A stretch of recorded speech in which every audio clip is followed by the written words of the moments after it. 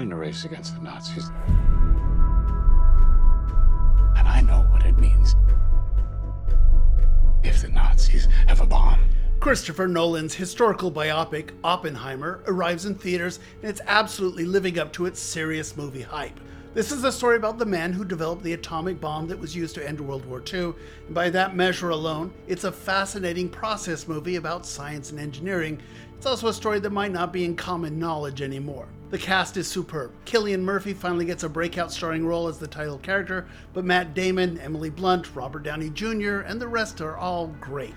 I love the period-perfect production design and the meaty screenplay, which deals with the ramifications of introducing an atomic bomb into the world. Nolan has made a film that should be a top Oscar contender. My only critique is that its 3-hour running time is a little excessive, but other than my complaining bladder, this is a very good movie. Hey, Barbie. Can I come to your house tonight? Sure. I don't have anything big planned, just a giant blowout party with all the Barbies and planned choreography and a bespoke song. You should stop by. So cool. Greta Gerwig's Barbie is also a lot of fun, with Margot Robbie playing a stereotypical Barbie doll who undergoes an existential crisis. So she leaves Barbie Land to come into the real world, and Ryan Gosling as Ken tags along and discovers that he can be more than just an accessory to Barbie. This is a very fun movie. It's much more than just a commercial for Barbie dolls, though. It's about the patriarchy and female empowerment and the purpose of one's very existence. The cast is having a lot of fun, and the costumes and set designs are amazing. Oppenheimer may be the better art film, but Barbie is far and away the better film for both art and fun. I was the undersized, scrawny kid that was just trying to figure out how to make it. On home streaming, Steph Curry Underrated is the documentary about the NBA star's rise from Little Davidson College to being an NBA superstar. It's got that sports film, let's cheer for the underdog mentality that makes it very enjoyable. But for my money, it's Curry's relationship with his family that makes this one so sweet. It's not just for fans of the NBA. I don't know what that was, but that wasn't me. Somebody is conducting experiments on us. And finally, over on Netflix, a weird little action/comedy/science fiction film called They Cloned Tyrone. It follows 3 characters straight out of a 1970s blaxploitation movie as they stumble upon a mystery about what's really going on in their neighborhood. Jamie Foxx, John Boyega, and Teyonah Parris are very funny in the film's leading players. It's a little confusing at the end, but the ride is a lot of fun. Excuse me, kind sir, but if you could point me to the elevator that leads down to the freaky laboratory. And that's what's new this weekend at the movies. I'm Sean McBride, the movie guy. Well, good morning to you, Southeast Texas. It's our favorite Friday tradition that has been going on for how long? Do you even know? Yeah, well, Dan and I were talking. It's been more than 25. I think it's been just about 25 years. So. Wow. What I'm saying is I'm old. No, you're not. No, you're not. Sean McBride, the movie guy, in case you don't tend to tune in on Fridays. But he is here to kind of give us a rundown of what we can expect this weekend. Listen, I don't know if I've been this excited for a movie to come out in a very long time. And of course, you're talking about Steph Curry Underrated. Is that what the one you want to see? No, I'm talking about Oppenheimer. No, I'm talking about the Barbie movie. Come on, that one's... I'll tell you this, it's funny. I can't tell you how many people I've run into that said, oh no, I want to see both of these movies, Oppenheimer and Barbie, and they're planning on seeing them on the same day. You know, Oppenheimer's 3 hours, Barbie's 2, you know, that's a long day at the movies. But they're excited, and they're going to the theaters to see this. A lot of times you have these movies coming out, we're going, I can't wait till this is on home streaming. Right. Not this one. They're going to the movies. And I'm thrilled to hear that. Can't wait to see it. Yeah, that's quite the commitment the folks who are doing too, because like you said, Oppenheimer over 3 hours long, so lots of movie time, but there are people that are committed to doing it because both of them are drawing a lot of attention. Right, exactly. Now, Barbie is the one that's getting the most attention. Sure.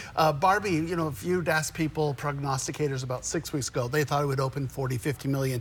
Right now, it's like 120, and even some people are saying $150 million for this. That's a huge thing. This is Greta Gerwig's movie. She's the director who did Lady Bird, if you remember. And when she had that huge hit, basically she could have picked any script she wanted to do. She decided to make the Barbie movie. And you know, this is interesting. And so I want to say right up top, if you think this is just a toy commercial, if this is just a light and frothy look at the Barbie toy, you're missing the point of this. Because I do think a lot of mothers are going to take their 8-year-old daughters to see this movie. and the daughters are not going to kind of get it. It's a movie about a Barbie. She's living in Barbie land. She's one of many. Margot Robbie is playing stereotypical Barbie. There's all sorts of Barbies because every child had different Barbies, right? Plenty of them. And she's one day starts thinking, hey, you guys ever think about death? You know, which is not a Barbie thought. No. And freaks out all of the Barbies. Her feet bend there as well. You can say that. So look, she has an existential crisis. Sure. And so she decides to go to the real world to find out what's going on. And Ken, himbo Ken, you know, played by Ryan Gosling, tags along. And when they get to the real world, you know, suddenly we're talking about issues of the patriarchy, and Barbie is confronted with little girls who are saying, you put feminism back, you know, a long way here. And Ken, who has always been just an accessory, suddenly realizes in the real world, men are kind of in charge. Yeah. And so the ramifications of that. So this is a movie that's not just about selling toys. And quite frankly, they're like Will Ferrell plays the head of Mattel Toys, you know, and he wants Barbie back in her Barbie land, so he's not causing troubles for the company. I like how it pokes fun at Mattel. I like how it's something much bigger than just a frothy little toy commercial. It's about feminism. It's about masculinity. It has got, I mean, an existential crisis for Barbie. Yeah. This is a much more grown-up script that you might have expected. I think it's done very well. I like Margot Robbie, but I love Gosling. He's hilarious. Kind of steals the show in many ways here. He's just this guy that can't understand why, you know, he's an accessory to Barbie, and you know, he wants to be the main, the leading guy here. I like a lot of this. The production design on this is amazing. I mean, Looks like the costumes and stuff like that. It looks like you were living in Barbie's dream house. Really, really good movie. And I think a lot of people will see it and love it, but it's aimed at women your age. Not at girls that are 8 years old. That's the same thing I'm kind of seeing, especially with Greta Gerwig kind of being the director. You know, it wasn't going to be a little fluff piece of, you know, here's Barbie in her land. So should be very exciting. I think you're right. Target audience is 20s, you know, 30-ish. So other movie, big movie of the weekend, Oppenheimer. Oppenheimer, Christopher Nolan, God bless this man. He is trying to single-handedly maintain the movie-going experience. If you remember, he's the guy that released Tenet in the middle of the pandemic, and he, you know, when everybody else was sending their stuff straight to streaming, Nolan said, no, my movies play in theaters. And, you know, matter of fact, Nolan was always known as working with Warner Brothers, and he left Warner Brothers because he was so angry about their decision to put movies on streaming. So, Oppenheimer, a gorgeous film. Like you mentioned, though, I mentioned too, it's 3 hours. So it is a bladder buster of a film. But look, the story about Oppenheimer and America's desire to build the nuclear bomb in the waning days of World War II. Matt Damon plays the commander who's in charge of the Manhattan Project, and then it's Cillian Murphy playing Oppenheimer. He's very good. He's been in a lot of movies. People know his face. Peaky Blinders and stuff like that, but people really don't know him as a leading man. This is one of his first, and I think he's very good. I think the whole cast is really good. And kind of like Barbie, the production design is spot on here. This is, you know, a movie where you are transported to a different land. This time it's back in time to, you know, last days of World War II. I think it's a meaty screenplay that is not just about, you know, it's the war. It's a process film. Scientists putting together the bomb. And then it also deals with those issues. Oppenheimer famously was concerned that he builds this giant weapon that ends the war, but at the same time ushers the world into a nuclear age. And so he's troubled by that. So, but I think this is a really good movie. Obviously, when we get around to Oscar time, this is the movie that people are going to be talking about, one of them. My only critique of it is that it's 3 hours. I do think you can, I do think you could have shortened it a little bit here.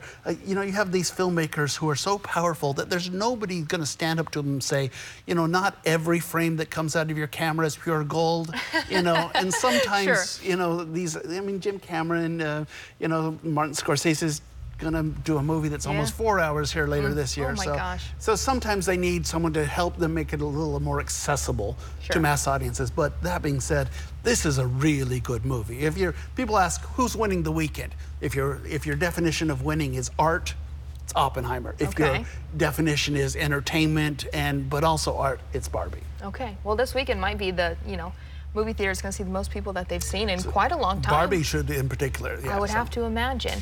So obviously those are the big ones, but there are still some other ones coming out this weekend. And some very good. It's a good week in the movies. There's two notable ones on home streaming. Over on Netflix, we have a film called They Cloned Tyrone, which I think is really a lot of fun. It's Jamie Foxx, it's John Boyega. It feels like it's set in the 1970s. It feels like a blaxploitation movie, except that there are talks about contemporary things. What's going on there? You have a hustler. You know, you have a drug dealer and a prostitute and a pimp, and they're all these characters from the 70s movies. And you know what's going on there. I can't really. I don't want to spoil it, but if you look at the title, it kind of spoils itself to some extent. There is a death, and suddenly we realize there's a mystery going on here. What is that mystery? You know, this black neighborhood, and they find out, well, there's sure a lot of white scientists working here. So what's going on in this underground lab and such? I think it's funny. I think it's mostly notable for the trio of main actors. They have such a nice rapport. It's a comedy, science fiction, thriller. It's a little bit of everything. It does get a little messy. I mean, science fiction, sometimes they don't hit the ending quite perfectly. Sure. But I like the performances. I think it's a very good movie over on Netflix. Okay, well, that's a good option to escape the heat at home, right? Yep. And this one, I think, is kind of probably going to draw in a specific crowd, big basketball fans. Yeah, Steph Curry. That's funny. They call him Stephen Curry at one point in the movie, and they're quickly, you know. But Steph Curry, underrated. It's a movie. You know, it starts out with Reggie Miller reading his scouting report. This kid is too small. He'll never lead a team. And then he goes on. You know, he's the. Oh my you know, gosh. and then it immediately goes to the point where he breaks the three-point scoring record. You know, four-time NBA champ Steph Curry. It's a film that juxtaposes him when he was in college. He couldn't get into a major school, so he went to little tiny Davidson and led them through the NCAA tourney. And then it follows him after having won NBA championships. I like this film because, you know, sports movies, it's easy to cheer for your team. That's always great. Yeah. But I really like this movie for the family relationships. Oh, yeah. There are shots of his mom and dad, but mom in particular, in the stands cheering him on, both at the NBA and the college level.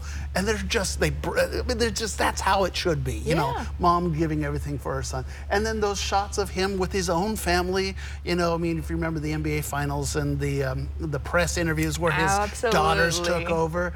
I just think this is a sweet movie that's about family and about a good guy succeeding. And it's got that NBA story about, you know, the underdog, you know, achieving. But I really enjoyed this movie. I thought it was a lot of fun. And I don't think it's just for NBA fans. If you're a fan of good human stories, I think it's a great little documentary over on Apple TV+. Apple TV+. Could be a good one, because like you said, they are so involved in their family, see it all the time, right? Yeah, so. exactly. All right, well, that's a look at what's headed to the theaters this weekend. As always, thank you very much, Sean. Still to come this morning, full look at your forecast.